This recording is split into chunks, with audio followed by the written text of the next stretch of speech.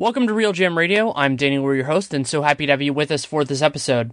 While the offseason is not all the way done, still have some big restricted free agents out there, and then of course the Kyrie Irving news that came out recently that needs to be resolved in some way, shape, or form. But I think we are getting a better sense of exactly where this is going to be, and so I wanted to bring back the Tiers podcast, which I enjoy doing so much during the season as an off-season exercise, and my guest for it is my former editor at The Sporting News, now the deputy editor for The Win and USA Today Sports, Adi Joseph. And we were going to do the whole thing in one shot, but we ended up getting so into the Western Conference that it made for an episode in and of itself. So it's more than an hour going through it. We go top to bottom through kind of how we see it separating out. And I thought it was great to do it at this point, and kind of sets the table for everything that's coming up. And as I said, it runs a little bit over an hour. This episode is brought to you by Blue Apron, fantastic food delivery service. You can go to blueapron.com/realgm to get 3 meals for free, including free shipping on your first order. You should definitely check that out. And you can listen to the podcast. Hope you enjoy it. Thanks so much for coming on. Yeah, thanks for having me, as always. I wanted to do a Tiers podcast now. I mean, obviously the offseason's not even done. We're recording this a couple hours after the reporting of Kyrie Irving's trade demand, at least the first part of this. So that's part of the reason we're starting with the West. And I think about this more, at least at this point in the process, as a regular season exercise, because there are a couple parts of it. But so I guess where you start, if we're starting at the top of the West, is do you see anybody in the same tier as the Warriors? Yeah, that's the fun part about this, is we still haven't seen a couple teams who engaged in major changes this offseason. We still haven't seen what they actually look like. But no, point blank, what the Warriors have is a team where they have 3 of the top 10, 4 of the top 20 players in the NBA.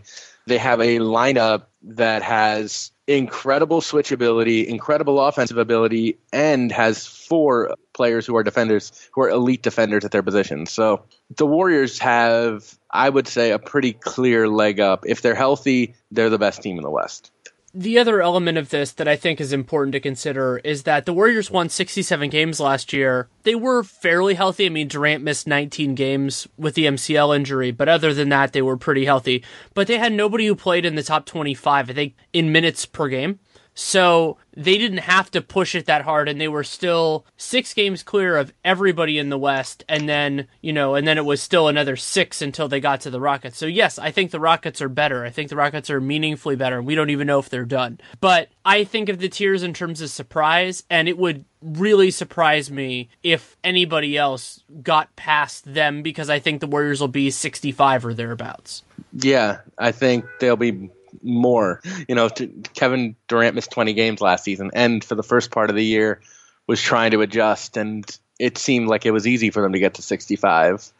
It's really an incredible team, and they've made it better. I think that Omri Caspi, Jordan Bell, and even Nick Young can all contribute next season, including Jordan Bell, for this team, and just makes them better somehow. I don't even know what to say. It's just a crazy good team. They also can be, if they want to, more judicious about how much they rest their best players without really sacrificing that much. But obviously, you're better if Steph Curry's on the floor. You're better if Klay Thompson's on the floor. But having Nick Young, having Caspi, Jordan Bell, McCaw being capable of playing more minutes than he did last year, even though he stepped up when Durant was out, I think that they can make a lot of that work and not sacrifice in terms of wins. Like, maybe their point differential will be worse in that way, like if they give Curry and Klay fewer minutes. And I actually think this might actually be a factor in terms of not necessarily minutes, but also scheduled rest. I think they might actually just later on in the season just start giving those guys games off. We'll have to see. I know Kerr doesn't like it, but I think that's just kind of the world we're living in now. But I don't think that's going to affect their win total that much, because this team without any single one of their players is still better than almost every team they'll face. Yeah, I mean, the one thing that they maybe got a little worse in is that Ian Clark was a guy who could step in and run the same plays and do the same function as Curry, not nearly as well as Curry. And I'm not sitting here arguing that Ian Clark is a really good player, a really important piece of what they did.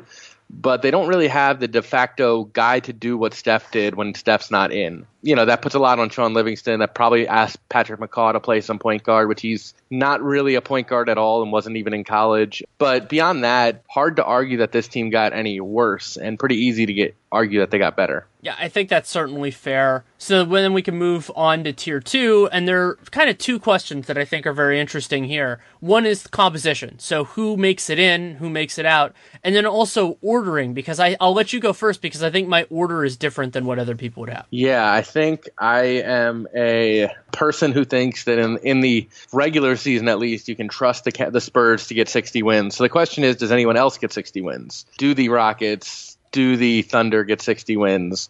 And for right now, I'm going to play it a little safe, and I'm going to say that the Spurs are my number 2.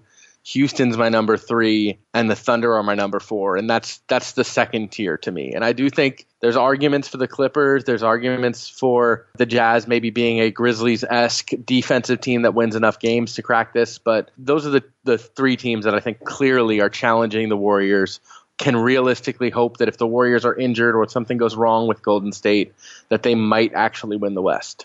I agree with you in terms of talent. When I project it out, even though we're as far out as we are, I actually have the Thunder a tier below in the regular season for a couple reasons. One is, last year they were a spectacular crunch time team. They were 10 games over 500 in games decided with 5 points with 5 minutes to go. Well, there are reasons to say that some of that will continue. Russell Westbrook was fabulous. They put a bunch of defenders on the floor. I just never assume that. You kind of assume things are going to go back to even, and then if they outperform it. And that is a big factor because you think about how good the Rockets and the Spurs were last year. I feel like that's more repeatable, especially when you consider talent. Like you, I was expecting this to be a point of contention between us. Apparently it is not. Between the Spurs and the Rockets, I think San Antonio is a worse playoff team right now than they would have been last year before Kawhi got hurt. Obviously, that screwed everything up. But as a regular season team, they're going to beat so many other squads just by being the Spurs. They have execution. They still have a ton of talent, and they're still really good. So I think the Spurs right now, I expect them to have the second best record, even though I think there are some reasons to be really concerned about where they're going. And also, they don't have the adjustment period that the Rockets do. Like, the Spurs are just going to come in on day one, and they'll be doing their stuff. They'll be beating the lottery teams basically every single time. They'll be beating basically everybody at home. And then they'll win a fair portion of the road games. The Rockets, they might have some just clunkers in there as they're trying to figure all this out. That I think the margin between those two teams is so close that makes more of a difference than the talent disparity. Yeah, and I mean, what we're talking about here is they lead the league in Spursness, and that's a factor. And this is a team that is really well put together. They're counting on young players, which is something that every time Greg Popovich is ready to count on a DeJounte Murray type player, he turns out to be worth counting on. Danny Green was worth counting on. Kawhi Leonard certainly was worth counting on. So if they're counting on DeJounte Murray and Kyle Anderson to take a jump, I think the reason they're doing so is because they genuinely believe that those guys are capable of it. And I'm not one to say that Greg Popovich doesn't have a really firm command of what his team is capable of. The other factor is, let's not act like Jonathan Simmons was some incredible force who was crucial. In the playoffs, he had a huge role. Before the playoffs in the regular season, Jonathan Simmons wasn't even always a positive for the Spurs in the regular season. So in terms of the goal of getting to 60 wins again, like they seem to always do, I don't think losing Jonathan Simmons, I don't think seeing a couple guys get a little bit older, those are factors for sure. Dwayne Dedmon's, to me, the biggest loss for their regular season. I agree with that, too, especially because Dedmon gave them a versatility that was different. Like, Simmons was similar in some ways to what they got from other guys, and Dedmon was entirely different, and they didn't really replace him. So I agree with you that that's a potential limitation. I also just think their front court, if we're not counting, like, they're bigs. Let's say bigs. So I was going to say front court, but their bigs just lack, like, kind of athleticism, lack pop, and so I think there's certain games where that could be a problem for them, but that's more of a playoff issue than a regular season issue, even so. There's like a 1,000% chance that Boris Diaw returns to the Spurs midseason, and right, like that's going to happen, isn't it? I mean, unless somebody offers him a lot more money, but I don't really know who that would be. Like, I don't know who's sitting there. It just seems too obvious. The Spurs have to. That has to happen. Well, and then there's also a point with the Rockets, who I really like. Like, their ceiling is very impressive to me, but there's sort of a diminishing returns concept with having PJ Tucker and Luke Richard and Bob Mute and Trevor Ariza on the same team in the regular season. I think there's a reason why Daryl Morey did that, and I love that reason. But as a regular season exercise, I don't think that matters. No, I think what we're talking about here is Greg Popovich, and then here's the big question for the Rockets is, can Mike, and I know that there's a lot of people who hate talking about this, but bluntly, Mike D'Antoni's teams are bad on defense. Historically, over and over again, the best he can get is like maybe a top 10 defense. But we're talking about a team that has, by my count, like 4 or 5 rotation players who are notoriously bad on defense. And no one, not even Clint Capella, not even Chris Paul, who's the best point guard defender in the NBA, who is a cover-up, a guy who, like a Draymond Green does, can just cover up defensive lapses and make those guys who are not good defenders into good defenders. And so that's what I think the Rockets really could use right now, and there's just not one on the market. And I can tell you Carmelo Anthony is the opposite of that.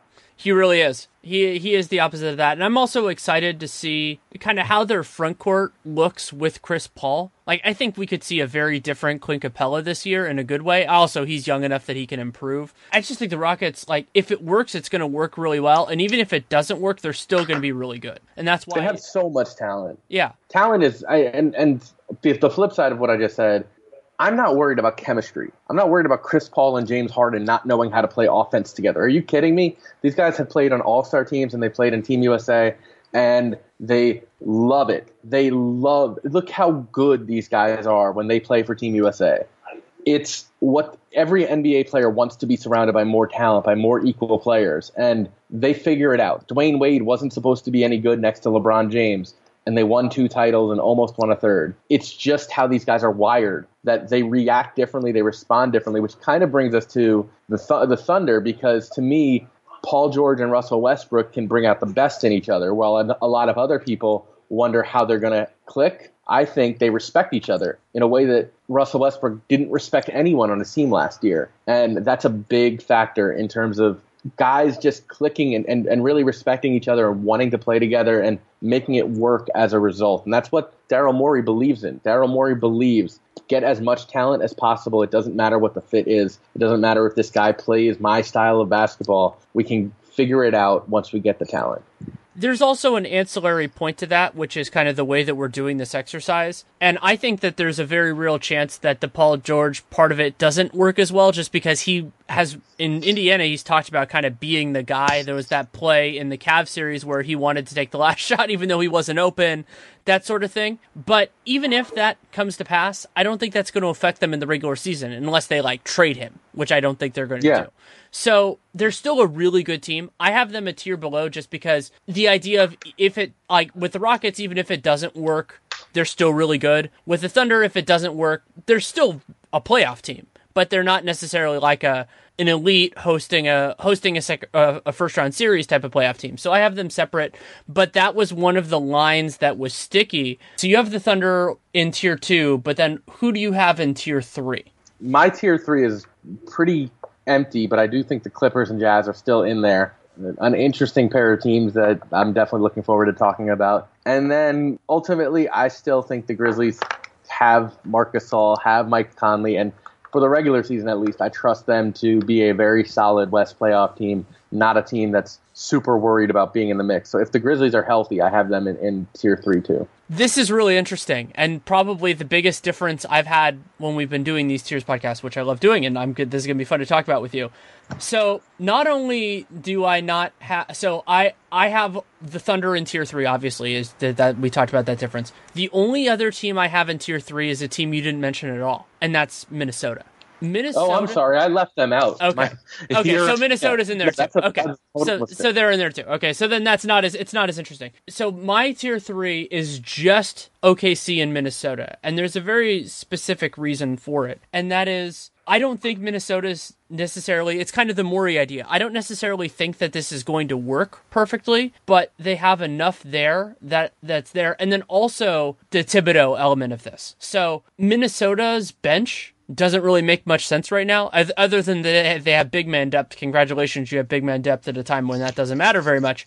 But that doesn't affect Tom Thibodeau at all. Thibodeau's going to play Jimmy Butler. He's going to play Andrew Wiggins. Those guys are going to get like 38 to 40 minutes a night. So it doesn't matter if your bench depth is basically just Jamal Crawford, Tyus Jones, Taj Gibson, or Gorgie Jang, and cardboard cutouts, because those cardboard cutouts aren't going to play. Yeah, if we're talking Timberwolves, I think that this is a really, really important transition year. I think this is the year where they figure out how to win and how to be a playoff team. And so that's why I have them in Tier 3. For me, Tier 3 is a group of teams that I think have the right to expect to be playoff teams, but not much more. And the Timberwolves are that team because they don't know how to win yet. Like these young players from last year are not, Andrew Wiggins is not a good defender yet. We all thought he'd be a great defender, and he might still one day become a great defender. But right now, he doesn't know how to defend yet. And to me, this is a team where you've got incredible upside, but it's moving forward. It's the day that Karl Anthony Towns, who also isn't a good defender yet and also has tremendous defensive potential, it's the day he becomes a actual rim protector and a guy who really does have all the versatility on the defensive end that he has on the offensive end. So it's a team with fantastic potential, but I got to tell you, I rank them below the Clippers. Not only below the Thunder, but below the Clippers. So I have 5 Clippers, 6 Timberwolves, 7 Jazz, 8 Grizzlies. That, to me, is my Tier 2. Tier 3 of teams that kind of expect rightly that if they're healthy, they'll make the playoffs. That's interesting. I think I see your rationale behind it. With the Clippers, there are 2 big concerns of mine, because I have them in the next tier. I don't even have them necessarily the highest team in the next year, but injuries are a major concern for me. And then also front court depth, like Willie Reed really does help them. But in terms of the forwards, like they don't really have a wing defender at this moment. And so that's something that will burn them against certain teams. And then they don't really have guys that can step into the roles vacated by Blake Griffin and or Danilo Gallinari if those guys get hurt. And then it's kind of the same thing at point guard. Yes, Teodosic and Beverly are awesome, and they're probably going to start those guys together.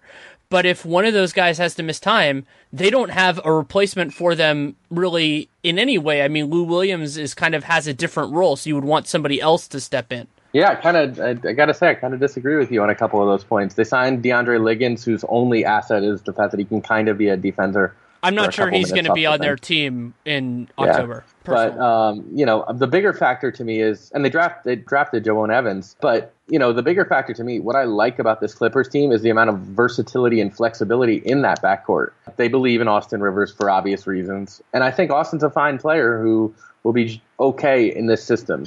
But Bev is an absolute hound. Lou is one of the most efficient scorers in the whole league. I mean, yes, that's a real thing about Lou Williams. He's super efficient, and playing in Houston only made him even more efficient, but I'm sure they're going to ask him to do a lot of the same things. And then you have Teodosic, who we don't really know exactly what we're going to get from, but at the worst, he's a lot better than, say, Pablo Prigioni. And I look at this team and I say, hey, they have backcourt depth. They have a legit 2 deep at both positions in both guard positions. They have, they're not counting on Wesley Johnson to be a starter or even slightly expecting him to be a starter. He's a backup player for them. Sam Decker is a backup player who can play both forward positions, I think. And Blake Griffin has always thrived when he's been on his own, and it'll be very interesting, I think, to see what he and DeAndre can do about being the biggest. They really are. They're the biggest team in the league now, especially when they're going with the bigger lineups at guard. Austin Rivers is a pretty normal-sized shooting guard, and if you pair him with Patrick Beverly, who is 6'1", but might as well be 6'5", the way he plays, they've got some serious size, and I think they're going to win a lot of games because they know how to bully teams and how to be really aggressive around the basket with Blake and DeAndre. And maybe this is my belief in Patrick Beverly, but I've always thought he had a level that he didn't always show next to James Harden that he's going to be looking forward to show now. I think the guy I was giving short shrift to is Sam Decker, and so I am going to move them up. I'm not moving them into Tier 3 because I still see some lines there, but you're right that they are deeper in that way, and having a couple of different options, Montrezl Harrell and Willie Reed at center, that was one of their misgivings last year, was that even though DeAndre is a robot and basically never misses time, that they didn't really have that other guy. So yeah, I think I'm moving them up within Tier 4, but I still have them separate. So who else? You had the Grizzlies. So I am not on that train right now. So I agree with you on the premise that if, like, when Marc Gasol and Mike Conley play, they're going to be good. They're going to be teams. I completely agree with that.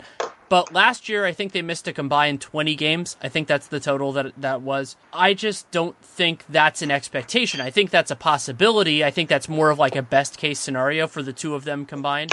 And once you lose one of them for any period of time, I think this really falls apart now that they lost so much depth. Yeah, they did not have a great offseason. I really do believe, I just believe Conley and Gasol get wildly underrated. I'm not sure that there's been a better point guard center combination other than Chris Paul for the last few years, just with Conley somehow continuing to improve. This guy keeps getting better, and Gasol's complete willingness to evolve his game and the way he became a three-point shooter last year was a real game changer. So, there's some major questions. There's also some major, like, potential interesting factors with them that who knows what Tyreek Evans might have in the bag if he's actually healthy at all. And they didn't give up. They didn't put any stock in him being good. They didn't overpay him or do anything that would raise expectations, but maybe he's still got something. Ben McLemore has been a good shooter for the last couple of years, completely aimless in Sacramento. But now he's in a program, a place that has an understanding of how to treat NBA players and, an established leadership core.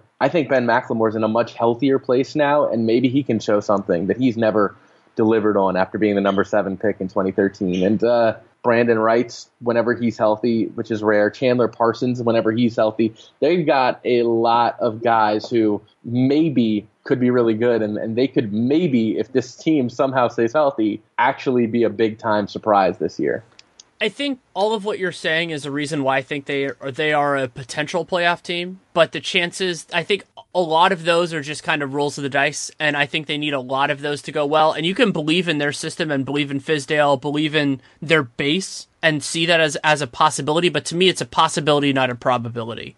And one thing, too, is they're still waiting, as we record this, I believe they're still waiting on Michael Green, which is crazy to me. Well, but I'm assuming he'll be back. I mean, at this point, it doesn't... I can't see an offer coming out there. Basically, the way that they would lose him to me would be a sign-in trade, and I just don't see that happening because it's possible. Again, possible but not probable. I think that's there. Then the other team that you had in this group, and I actually have them 2 tiers below, and I'll explain why in a second, is the Jazz. And the Jazz, their defensive potential, this is kind of paralleling where the Grizzlies were a couple years ago. Their defensive potential is pretty amazing. Like, they have just a lot of good guys, and their team was never healthy last year. But I have 2 big concerns that I'm not sure can be addressed realistically. I mean, unless they really have performed. So one is their offense. It's just hard to see. There just aren't that many guys in their team that can really beat their guy and create. Rubio is a wonderful player, but he's not really that guy in terms of like a half-court offense. And then that ties in with the second concern. Rubio is wonderful in the open court. He's one of my favorite players in the league. I've been on him since he was on Spain back before he was in the NBA, when he was on Barca. But the Jazz do not have good personnel to run. And that's not just playing Rudy Gobert and Derek Favors as your starting frontcourt, which they probably will do when their guys are healthy. Joe Ingles is a great transition player, but he doesn't move. He doesn't get out there. And so, like, the guys that are going to run with Rubio is a very narrow list.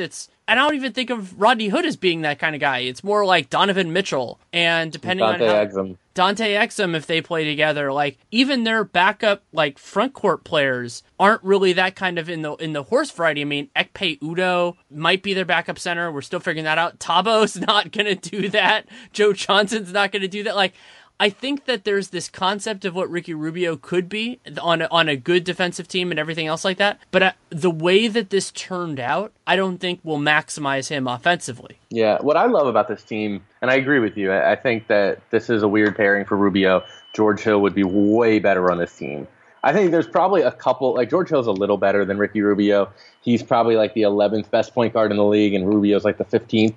But on this roster, I'd way rather have George Hill. I would have definitely paid him. But with that said, what I love about this Jazz team, number one, crazy depth. This team, their third string has a guy like Thabo Sefolosha, has a guy like Alec Burks, who they still kind of think could be a good player for them. Jonas Jerebko, who's always been good when he's given little roles. Tony Bradley showed some stuff. It's a strong like 12-man roster, at least, if not, going pretty deep. So they'll be able to weather some injuries. They don't have a whole lot of separation between that first string and that last string, which is the type of thing that really kills you in the playoffs, but can be really good in the regular season because injuries are not going to hurt the Jazz as much as they're going to hurt a lot of other teams. But the biggest questions here for the Jazz, three guys. Rodney Hood, can he be a go-to scorer? He has wanted that chance. He fell out of the rotation last year after an injury and basically kind of lost his spot to Ingles and Joe Johnson for the playoffs. But Hood, keep in mind how much we all loved Hood just 8 months ago before the injury. And this was a guy who arguably was a better scorer than Gordon Hayward, just in terms of natural scoring ability and potential. And he's still very young. He could take a big step forward now that he's given a clear role and they're putting a lot on his shoulders. And then the biggest one is Derek Favors was really, really, really good before the injury started kicking in. And it's going to be fascinating just to see if he still has anything. If he doesn't, then they can easily move him, make him a backup center, and run small ball with Joe Ingles and Rodney Hood and either Exum or Mitchell playing next to Rubio and just be a small ball team that's still really good on defense. But if Favors can bring back that older, he's still pretty young. I mean, this is not an old guy. So there's no reason to think that Derek Favors is done just because he had a really bad year last year.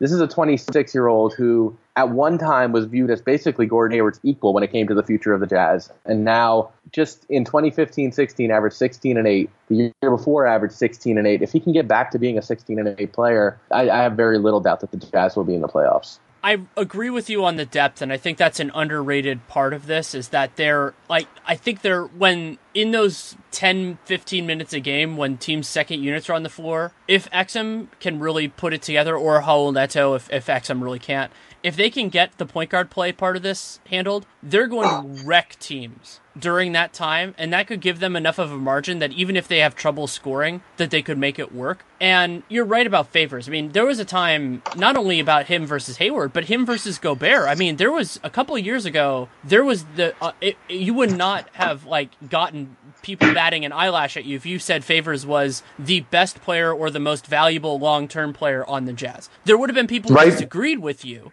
You could say Rudy, you could say Gordon Hayward, but nobody would say oh, that's an unreasonable position to have. And some of that might be, maybe his injuries are at a point where, it's going to affect him. Some of it is also just that the league has moved away from Favors a little bit. But I agree with you that I think more of it is just that he hasn't had a chance to show himself. Yeah, the big turning point for a lot of Jazz stuff there were two. Obviously, the Enes Kanter trade that basically the second half of that season turned Gobert into, God's rim protector.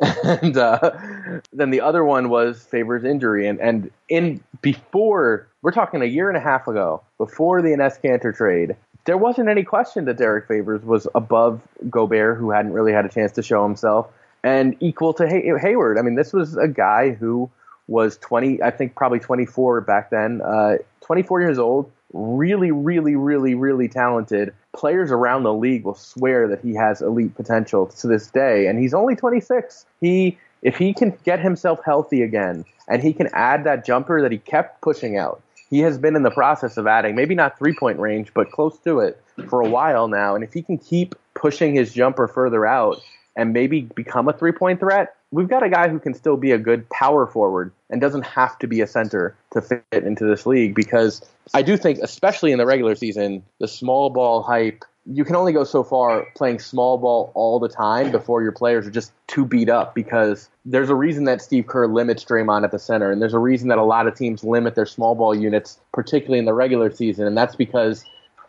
there are still a lot of guys who will put a pounding on a small ball power forward in a way that maybe they get beat down the court a couple times, but in the long run it still affects the small guy more than it affects the big guy. And so there's still the potential there for Derek Favors and Rudy Gobert to be a really good power forward center combination. It's just now it's all on Favors. He has to bounce back. That's a healthy way of thinking about where he is. And also, the point about small ball is well taken, because the Warriors are a good example of this. I think Draymond's basically only going to play center when they need it, like out of emergency. I don't think that's going to be the plan in any game. Especially now. Yeah, especially now. Now that they're super comfortable with everything, now that they've gotten a year under the belt, we're not going to see the small ball Warriors running out more than 10% of the time. Yeah. But before Adi and I move on to the rest of the West, I want to take a quick moment to tell you about the sponsor of this episode, Blue Apron. I have been gone covering both Utah and Vegas summer leagues, and while I was able to eat some amazing food, lucky enough to do that, it was great to get back and actually do Blue Apron again. I've already gotten 2 deliveries since I've been back, made 3 of the 4 dishes that I got. The best one of those so far was the seared salmon with lemon ginger sauce with carrots, peas, and rice. It was a really cool mixture in terms of the vegetables and the rice, and then the salmon on top of it. And you've heard me talk probably before about the high quality of the seafood ingredients, in particular with Blue Apron. It's a great reflection of what they do so well, because all of their seafood is sustainably caught within the Monterey Bay Aquarium Seafood Watch restrictions, which are great for sustainable fishing, and it tastes great. It's the best seafood that I have pretty much all year. And that's the way they handle all of their ingredients. And Blue Apron is great because you don't have any food waste. You get to learn ideally how to cook, but definitely how to eat good food. And it's in the right quantity. So it is true that, you could go to the store and find many of these things, especially if you have a high-end grocery store, but you get it in exactly the right quantities. It's going to be an incredibly high quality. And it's right there for exactly the meal that they give you the preparation for. So I've been a huge fan of it. They've been a sponsor for a long time. I've become quite attached to it, to making it and everything else. And you can try it out yourself. Go to blueapron.com/realgm and you can get your first 3 meals for free with free shipping on that first order. So again, it's blueapron.com/realgm, just like the site I write for, RealGM, like this podcast. And you can try 3 meals for free, including free shipping. And try Blue Apron, a better way to cook. So those are our tier 3s. They're very different. I'll explain. We didn't really talk about the Thunder yet. Oh, much. Yeah. Well, so the Thunder are they're on the front edge of this. I think that they have their defensive personnel now is fascinating. I mean, they have just versatile guys. Patrick Patterson's talented in that way. I think that he can fit in well, maybe even better than Taj Gibson. Of course, signed a way better contract. Adams is going to fit in just like he did before. Paul George, I think they are going to. Well, it'll be interesting to see what Donovan does in terms of a stagger, because I think he would probably like to have a little bit of time where he's the guy. But they totally have the talent to make that make sense. I love this. I love the possibility of all the different permutations that they can go with, because they've got a shooting guard who can play 4 if they need him to, in Roberson, defensively at least. They've got a shooting guard who can guard point guards and power forwards. They've got Paul George, who I think is an elite talent when he's kind of restrained. And that's one of the keys here, and that gets back to what I was talking about. Paul George didn't really respect his teammates in Indiana to be the guy. He didn't really respect them and I don't mean, this is not a negative. This is not Paul George is a jerk who didn't like his teammates. This is Paul George didn't really have reason to believe that any of his teammates were on his level. Now he does. Russell Westbrook is on Paul George's level. Russell Westbrook might even be a better player. And I think even though George has a lot of confidence in himself, he'd admit that Russell Westbrook is a guy who he's okay with running the offense, he's okay with setting him up for shots. He knows that a guy like Russell Westbrook can get him easier looks. If you can get Paul George to stop freelancing so much, to stop dribbling so much, to act and play like the superstar wing player that he is, I think you have an awesome player, a super efficient shooter who is truly one of the NBA's best shooters, probably one of the top 10 shooters in the whole league. And if you can get Russell Westbrook to be feeding him the ball and George is open, we suddenly have a lot better version of Russell Westbrook, because he has guys in Paul George, in Doug McDermott, in Patrick Patterson, in Alex Abrinas, who can hit those open shots that he didn't necessarily have last year. And Paul George has a guy doing all the hard work, getting him open shots. And I think that they're both going to be better because of the other one. And Patrick Patterson is a big part of that too, because he's a guy who can also hit his open shots, defend power forward so George never has to, and does a lot of small things without ever expecting the ball. So I really like the potential chemistry that this Thunder team has. I think they have more shooters and they have more defenders, and they still have that crazy level of athleticism. So I think they could be a playoff problem even for the Warriors. I absolutely think they can be a playoff problem for the Warriors. I think right now they have the personnel, and I think Nate was the first person I heard say this, that they have the best personnel to defend Golden State right now of any team that's out there. I would agree with that, even without a Kawhi type of player, just because of the switching that they can do. And Russ is actually better in that sort of a system than a one-on-one, because he just loses guys too often, especially when he's off the ball. So, do you remember, though, that when, in like 2013, 2013, let's just say, Paul George was considered as good a defender as Kawhi Leonard. I mean, Paul George, when he really locks in on defense, was an elite tier defender. Well, we have to see if he can still do that. I mean, right, because he's had such a large offensive role that he hasn't been able to do that to the same level, and the stakes haven't been as high basically since Indiana broke up their 2014 team. So now we have to see if 3-4 years later, now that he's got a guy whose usage rate alone is going to take the ball out of his hands a lot, now that George can refocus, can he still be, when he's presented with Kevin Durant or LeBron James, can he still be able to guard them one-on-one? Because if he can, that's a game changer in the playoffs. Yeah, I think the Thunder right now, they're the fourth best team in the West, and I think there's a little bit of a margin. Like, I have them in the same tier as the Wolves, but if somebody had them separate like you did, that's fine. I don't have them all the way with the Rockets yet, but they're going to be a really, really fun team to watch. And why everybody should watch them intently is until we hear what happens with Russ, and if he signs an extension, this changes a little bit, but this very well could be a 1-year proposition. So appreciate it while you can, because even if it goes well, Paul George could still choose to go elsewhere. Absolutely. Both of them could. Yeah, both of them could. So my tier 4 is teams that I think should expect to be in the playoffs but aren't guaranteed. So I think Minnesota, unless they get injured, I just think they're in just because of the way Thibodeau plays his guys. Like, his best players are going to play so much that they'll end up pulling some out. It is a question mark season, but I think there are 5 teams that are probably in. And I didn't expect this, actually, because I restructured a lot.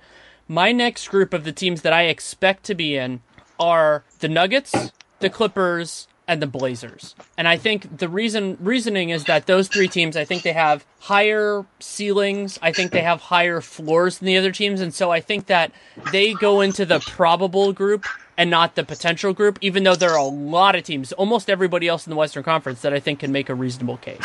Yeah, so which marijuana team do you want to talk about first? Are we blazing or are we getting the Nuggets? I have Denver. I think Denver's a better team right now, partially because they're not, I wouldn't necessarily say they're deeper. I would just say that they're more versatile in terms of their depth. Like, the Blazers have a bunch of guys, but I think they have a bunch of guys that are more ancillary characters, whereas the Nuggets, like, there are different permutations that can make this team work. Yeah. I have the opposite. I have the Blazers 1 spot ahead of the Nuggets. My tier 4 is 3 teams that I think are hoping that the Grizzlies get hurt, or that the Clippers backcourt doesn't work out as well as I think it will, or the Jazz can't score, and are hoping for that because they believe themselves to be playoff teams, but in my mind, they're still a little shaky. And so I have the Blazers 9, Nuggets 10, Pelicans 11.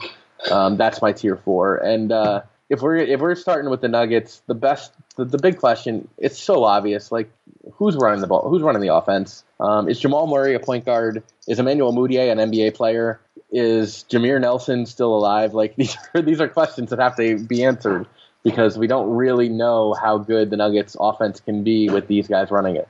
These are also questions that get a lot easier when you consider that the ball should be in Nikola Jokic's hands as much as humanly possible. And I think... Is he going to bring it down? No, well, I think bringing it down is a different thing. I think Jamal and some of their other guys can actually do that, in transition. Those guys can flourish. I think Jamal can make good decisions. And then the half court, Jokic is pretty much the hub. Other guys can initiate pick and rolls, other guys can do other stuff, but I think a lot of it runs through him. And you're right that it's fair to question it because that's a very unusual way to run a team. And the Nuggets did it some last year, but not so much that you get definitive proof that it works, other than the sheer ridiculousness of their offense after they traded Nurk. Or not after they traded Nurk, but after they figured out, oh, we can't play Jokic and Nurkic together. That's another question though, right there is, so yeah, I agree with you that Jokic is an amazing offensive player, an absolute elite tier offensive player. And Paul Millsap answers so many questions because he's the perfect guy to put next to Jokic.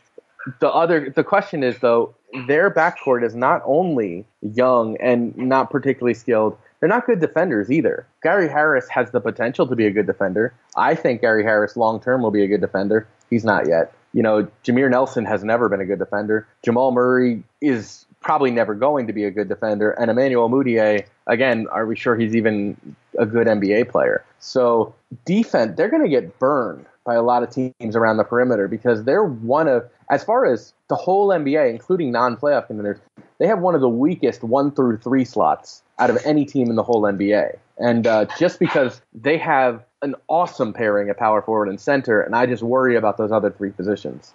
But going back to the Jazz, I think they have a lot of, like the Jazz, they have a lot of different possibilities there. And I have there are a lot of guys that I like. I would love Joe Ingles on the Nuggets.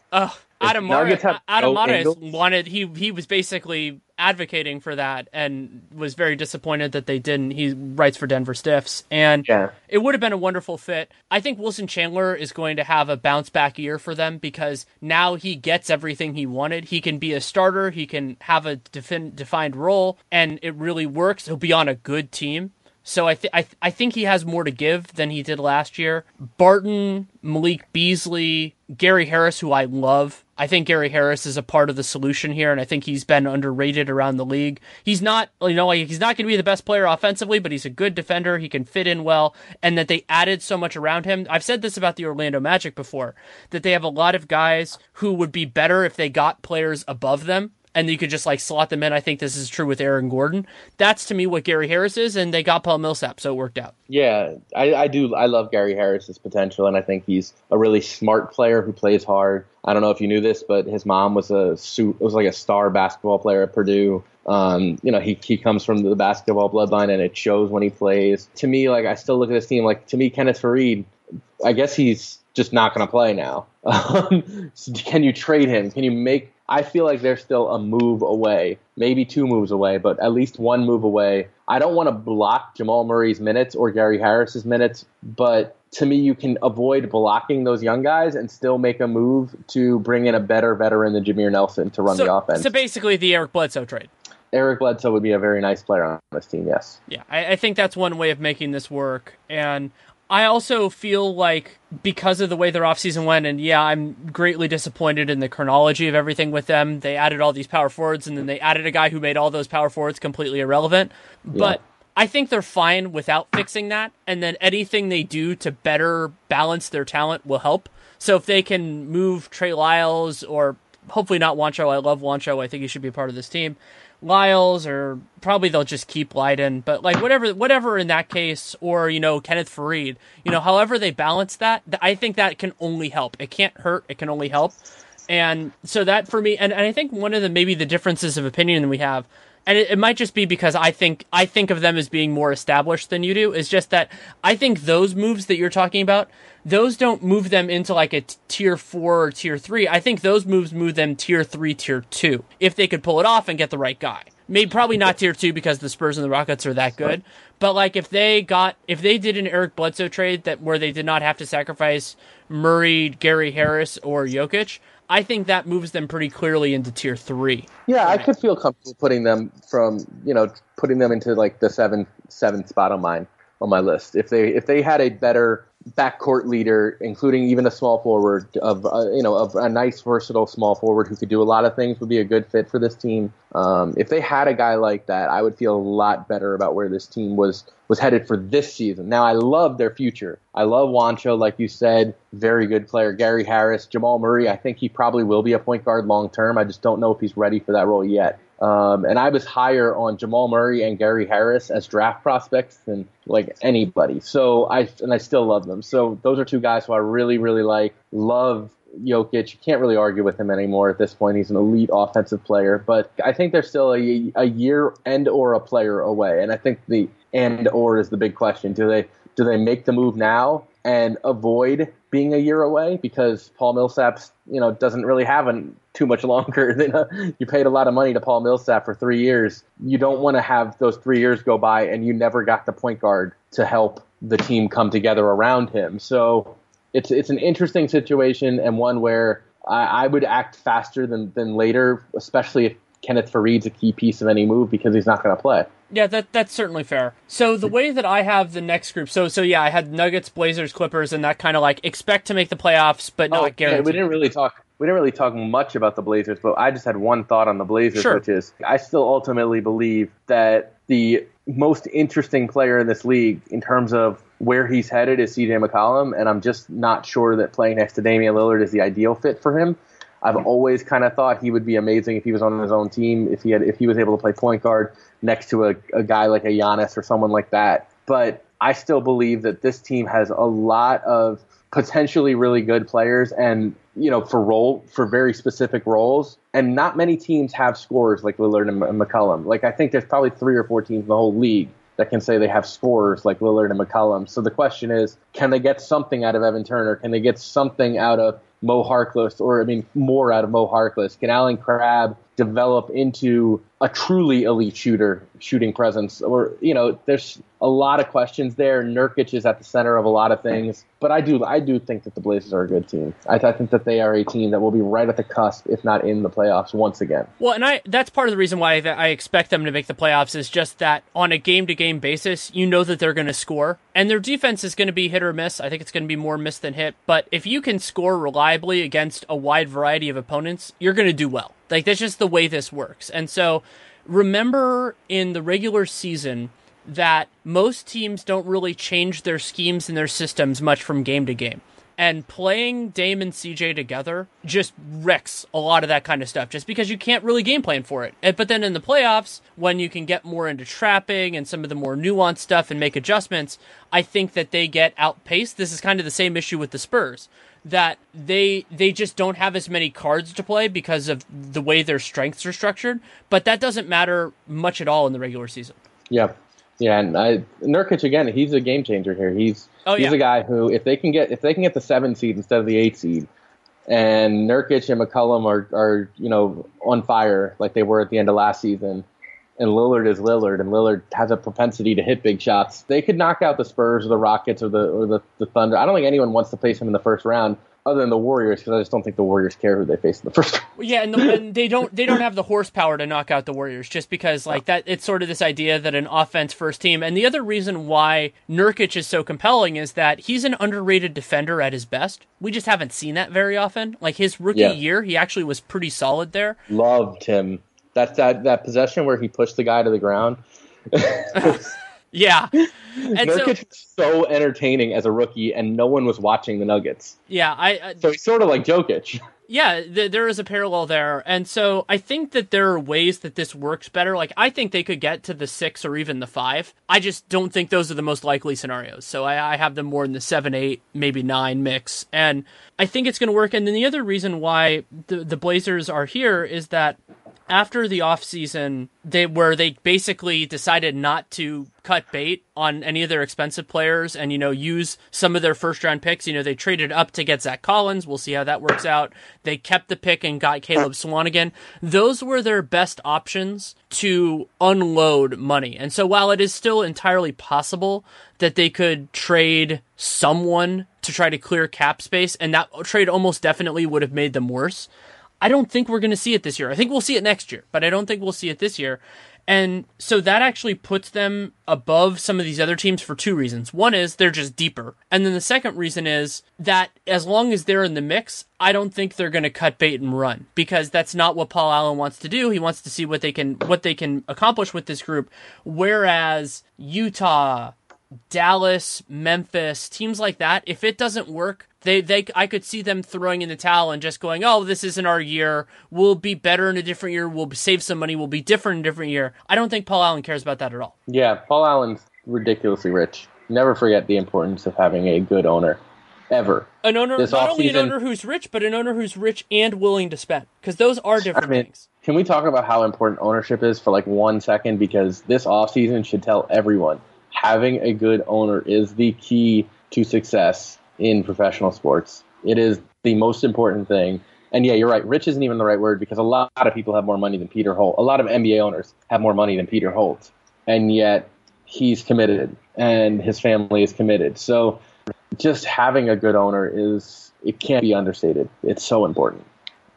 I'm looking at you, Knicks fans, Bulls fans, and Cavs. Cavs fans. It's such a great predictor of long-term success or peril. So, like, obviously, teams can outperform their station or underperform it based on other factors. You know, like, this is a really good transition into the Pelicans. It is. So, like, you can outperform that. You can draft Anthony Davis. You can get into that. But eventually, the gravity or the levity provided by ownership is going to just overwhelm that. And the Pelicans have a bizarre ownership scenario, which has inhibited their basketball decision-making a lot.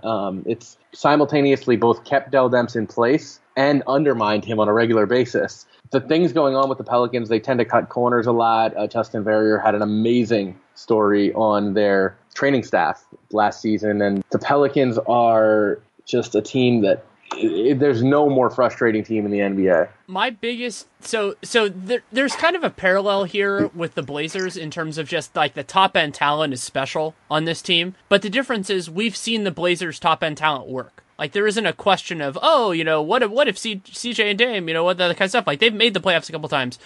The other issue with the Pelicans is there's a clear idea of what you need in terms of supportive surrounding talent for an AD Cousins front court, especially with Drew. You can think about it that way.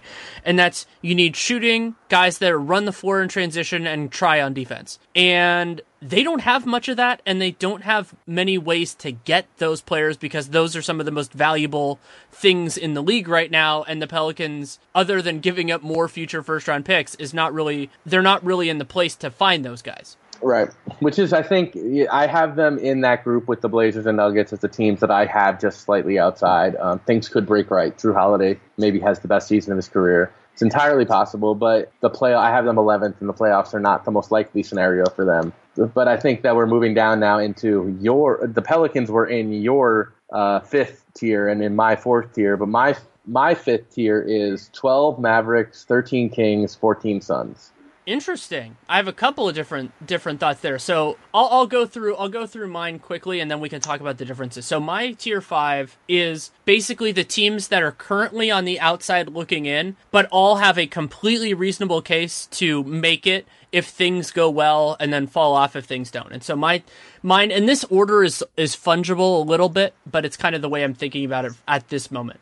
Pelicans, Jazz, Grizzlies, Mavericks. And so Pelicans, I think that they have a really high ceiling. Anthony Davis is, he was a fringe, like, MVP ballot guy, not an MVP winner, but a fringe MVP ballot guy 2 years ago.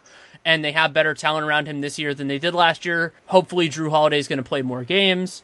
Boogie will obviously play more games this year, hopefully, than he did last year. So they're in that mix. Jazz, you've already mentioned, I understand your case for them. I just think that the offense is going to be trouble, and I think the Jazz would be an unquestionable playoff team in the East, but because of just the teams above them, I have them here. Dallas, probably, so actually I should do Memphis first, but you already talked about that. Memphis, Conley, Gasol, if those guys play, they're a playoff team. If they don't, they're not. And then Dallas, I really am intrigued by what this could be if it works. And Rick Carlisle, I think, is one of the best coaches in the league, especially in terms of the regular season. But on a talent level basis, they're just not at the same group as those like top 8, top 10 teams. So you can't expect them to be in. They're going to need everything to work. Yeah, and I think that that's the story of the Mavericks last season too, and that's why I think they're in roughly the same range. They finished 11th in the West last season. The West got a little better, and now I have them 12th. They have some intriguing pieces, and to their credit, I think they have a lot more flexibility and a lot more interesting outside the box pieces, like a Seth Curry, most obviously, to improve internally, and yet at the same time, a lot would have to go wrong above them for the Mavericks to be a playoff team with this level of talent. And it's hard to imagine. As much as I think we'd all love to see Dirk make the playoffs, maybe next year that's a realistic possibility if they add another piece. But right now, I think they're really just looking for some development from Nerlens Noel. They're looking for Dennis Smith to get his feet under him and have a stable rookie season. They're looking for Harrison Barnes to establish himself and figure out what position he plays for one. And, above all else, I think that this season is going to be a chance to experiment with a lot of different things and to see what their future is, because they do have some flexibility for the future, and they haven't done anything dumb that would impact them in a negative way long term, I don't think. Yeah, I really liked some key elements of their summer, like being fiscally responsible. We don't know what's going to happen with Wesley Matthews. Like, if he picks up his option, then it's a little bit more less flexible, but I think they could move it if they had to. And then they have Barnes. His contract isn't great, but it's not terrible. We'll see what happens with Nerlens. That's an open question. I love Dennis Smith, but it's going to take him time to figure this out. Like, that's, again, going into the idea of maybe they could be a playoff team next year, is that rookie point guards, especially rookie point guards who only played 1 year in college, and that year was kind of a tire fire, as you know, as an ACC guy, like, that ex-ACC, Big Ten now, Maryland. Oh God, I hate the new conferences so much. But anyway, so Dennis, that was not really a year where he learned a lot that will prepare him for his life with Rick Carlisle in the NBA. So, like, Dallas gets here more on deference to Carlisle than anything else. But so the other point, and this gets into how you did your tiers, is I was not super comfortable keeping the teams that I kept out of this tier, the Lakers, the Suns, and the Kings. I wasn't super comfortable keeping them out of this because those teams have an outside shot. I think every team in the West, like, theoretically, like, especially if we were a top 16 format, has an outside shot. It's just that I was able to draw a line just with the Lakers. Like, they just need everything to go right to be in the playoffs this year, and I don't think they really necessarily are pushing for that. As you heard, the Lakers are not in my tier. Yeah. They are on a tier on their own, just like the Warriors. That's because the Suns have a lot of talent. And I don't know if enough people realize guys like Allen Williams and T.J. Warren, and, he had an awful rookie year, but they still love him, Dragan Bender. I don't know if enough people realize that, especially T.J. Warren in particular, is actually a really good player and had a really good season last year, and the Suns have some talent. Well, if they hadn't discretionarily sat Bledsoe for like a month and a half, their record would have been a lot better too. Discretionarily, yeah. I mean, they tanked the hell out of last season in every way. But they have talent, they have youth, they have some upside. They could be surprisingly good. They could win 35 games. It's possible. The Kings have George Hill, and they have a lot of big men who are good at, including one, Willie Cauley-Stein, who's really good at defense. And they've got Buddy Hield had a really good finish to the season. Buddy Hield might actually be a really good player for all the crap he got after the trade. So the Kings, they have some upside. They have some talent. I think they'll probably be a significant level better than the worst teams in the East, and probably better than the Lakers. But yeah, to round out this tier conversation with the team that probably will get me the most hate, I don't think the Lakers are in the could maybe be a playoff team tier.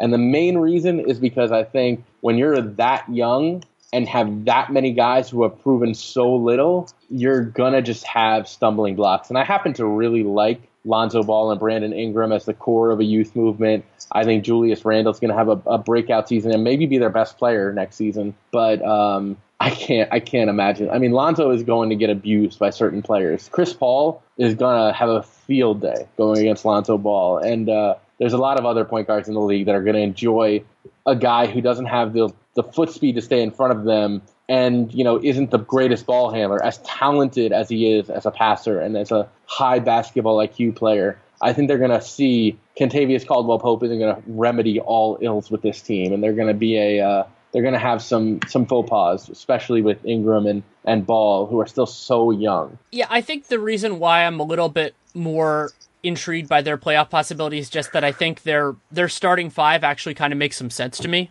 Adding Brook, adding KCP. I wouldn't have said this before they got KCP, but like those guys can be a part of a successful team, and also it pushes guys down a little bit. Jordan Clarkson doesn't have to start anymore. I think that's a very good thing for them. And their forwards, Julius, Brandon Ingram, well, dang, like I think that makes some sense. Like there are ways that you can make that work. Their big man depth is fine. Zubac, I've liked him for a long time, and then they can balance this out reasonably well. Deng being really bad last year also doesn't help my impressions. Like Deng was really bad. He was bad last year. I think that this will be a more conducive role to him. Also, I think Ingram is going to be way better, which helps out. And so, like, I think that the Lakers and Suns are sort of in the same boat. I think that for the Suns, it's also the idea of can they lean in. And now that McDonough got an extension, I actually think that's more likely now that they can just say, like if the season doesn't start well, if they haven't already traded Bledsoe, just go, well, this isn't our time. Get somebody else. Use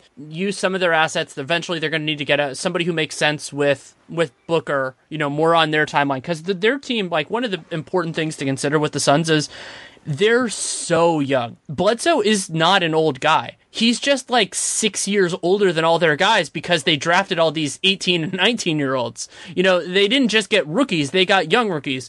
Booker, I believe, was the youngest guy in his draft class. Bender was the youngest guy in his draft class. Josh Jackson is actually older than a fair number of the guys in his. But just Chris is really young. Chris is really raw. Derek Jones. So, like, I think that a lot of those guys, and that's why they could just go in the direction of moving out of it. Also, I think they're the team that could really benefit from just one more year down there that isn't as desperate to do it now. Like, I think Sacramento, like, that would have been the right approach for Sacramento, but that's not what Dave Yeager wanted. That's not what they did. They got all these vets, and so, like, you have them in a tier, above the Lakers in that tier. The reason why I don't is I just don't think they're as good as my question. My thing is Eric Bledsoe and Tyson Chandler are, and if they keep them, I think Tyson Chandler might be done. He was good when he played last season. I mean, it'll be interesting to see how he bounces back. He missed a lot of time, but including the whole end of the year. But I don't know if that was really because of an awful injury or because they didn't want him to play and accidentally steal games by being a good rim protector and rebounder. But I see this team, this Suns team.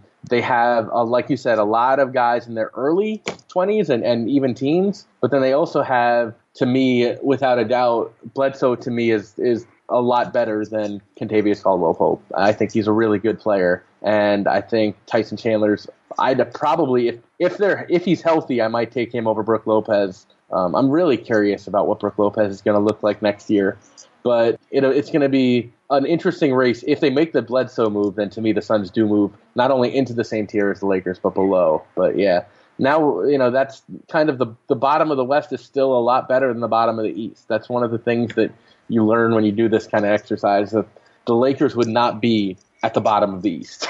No, the Lakers wouldn't be in the bottom of the East. I actually think the Lakers would have they would be in the kind of like potential playoff tier in the East. Right, absolutely. They'd feel okay being like 9th or 10th. I'd feel perfectly fine putting them 9th or 10th in the East, which is just it's absolutely insane. It's insane and crazy and a little bit of a problem if it gets any worse. Well, and so this could actually, so it'll be a nice test of whether this idea that people have posited before, which I actually think is brilliant, and I wish I had thought of it before people brought it up, was that in certain circumstances, the West is actually, in terms of overall talent, has been helped by how top heavy it is, because when teams fall, they fall harder. Whereas in the East, these teams are going to beat up on each other a little bit. So like whoever bottoms out in the West is going to probably be a better team than the worst teams in the East, but might end up they're going to be out of the playoff picture so much earlier than those teams in the East that they can actually be in that mix. And that's kind of how the Wolves got Towns and some of those other ones, is just when you fall hard. Yeah, but the last 6 of the last 8 number 1 picks went to East teams. And granted, the Cavs got 3 of them. So, Cavs got 3 of them, and we don't know how many of those are still going to be on their franchise anymore. Yeah, right. But yeah, I mean, there's something to that, yes. But we're also looking at like the Bulls. If Derrick Rose doesn't get injured, the whole trajectory of the Chicago Bulls franchise is different. If the Toronto Raptors make a smart pick instead of Andrea Bargnani, their trajectory is probably different. Just a lot of mistakes. The ownership is better in the West. To go back to the ownership conversation, there's not nearly as many bad owners in the West, and that's a big factor. And there are also better front offices too, I would say, by and large. And then the other huge factor here that we'll have to see, this could be a swinging factor, is the big market teams are, I mean, I'm not counting Boston here, so I'm saying New York versus LA. Like, at this point in time, the LA teams are better run than the New York teams, like, over the last 5 years. And so, like, I think the Nets are going to get there. And have much better ownership. And have much better ownership. Much better ownership. So, like, I think that Marks is doing the right thing in Brooklyn. It's just going to take some time. So, like, I think they'll be in that place. But the Knicks are just a tire fire. And so I think that's the other way, is that major markets are an easy path to having some really good teams. And the New York squads have been so bad for so long that it just takes away some of the power base, and they've needed teams like Cleveland and Boston to shoulder so much of that burden, whereas in the West, there are talented teams that have been consistently good in San Antonio. Oklahoma City has been consistently good since probably like 2011, 2010. Was 2010 the year where they almost beat the Lakers but lost? Yeah. And then so you have those kind of teams. That doesn't exist in the East. Like, the Wizards have been around a little bit, but they had 1 year where they fell off. The Raptors have been there, like, I guess the Raptors are probably kind of like the Rockets equivalent. It's probably there, but then they don't have a Spurs at all. And so it's a very different world. Yeah. Anything else on the West that you feel like we haven't discussed enough? There's, I mean, the inordinate amount of talent in the West. It's not just the players in their primes, because keep in mind, not only are like 8 or 9 or 10 of the top 11 players in the NBA all in the Western Conference, but the only one clearly on the tier of the West stars is LeBron, who's in his 30s and might be headed west. Well, and so that's the other thing I wanted to talk about, is that the most likely, if you were to say in the abstract, a max player changed teams in 2018, the most likely thing is either west to west or east to west. It's not anybody going east. Yeah, there's just not a scenario there where the East is really going to be gaining ground. And, a few teams in the East have sort of, like the Raptors and the Wizards, have basically locked themselves into teams that can't win championships.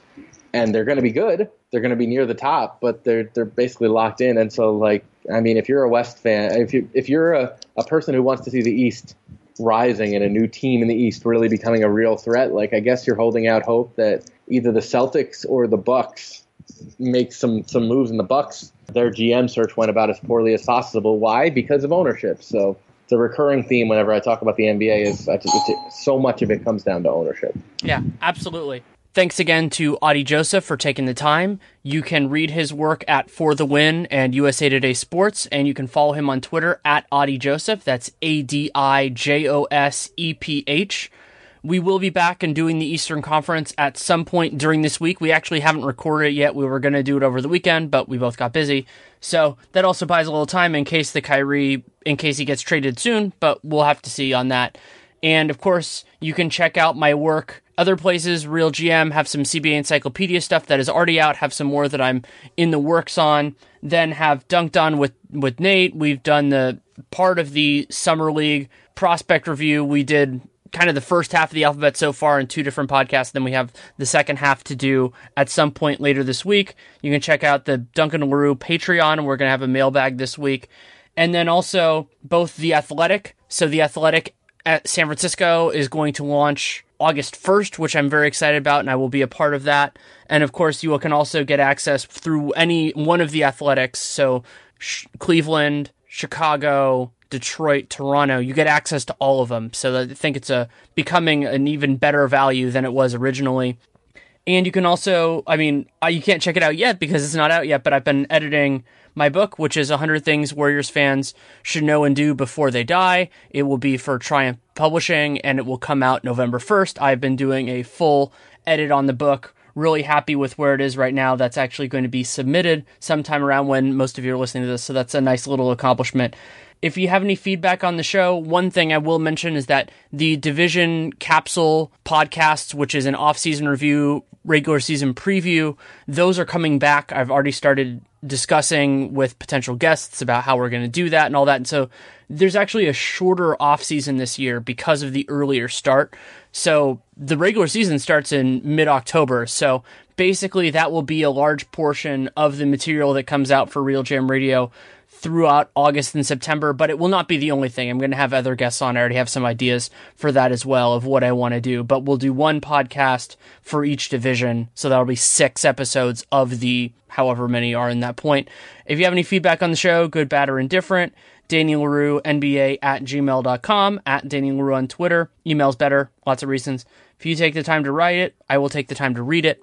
If you want to support the show, lots of great things you can do. You can leave a rating, leave a review in the podcast player of your choosing. Subscribe, download every episode. With a show like this, that's even better because you can't necessarily be sure when it's going to come out.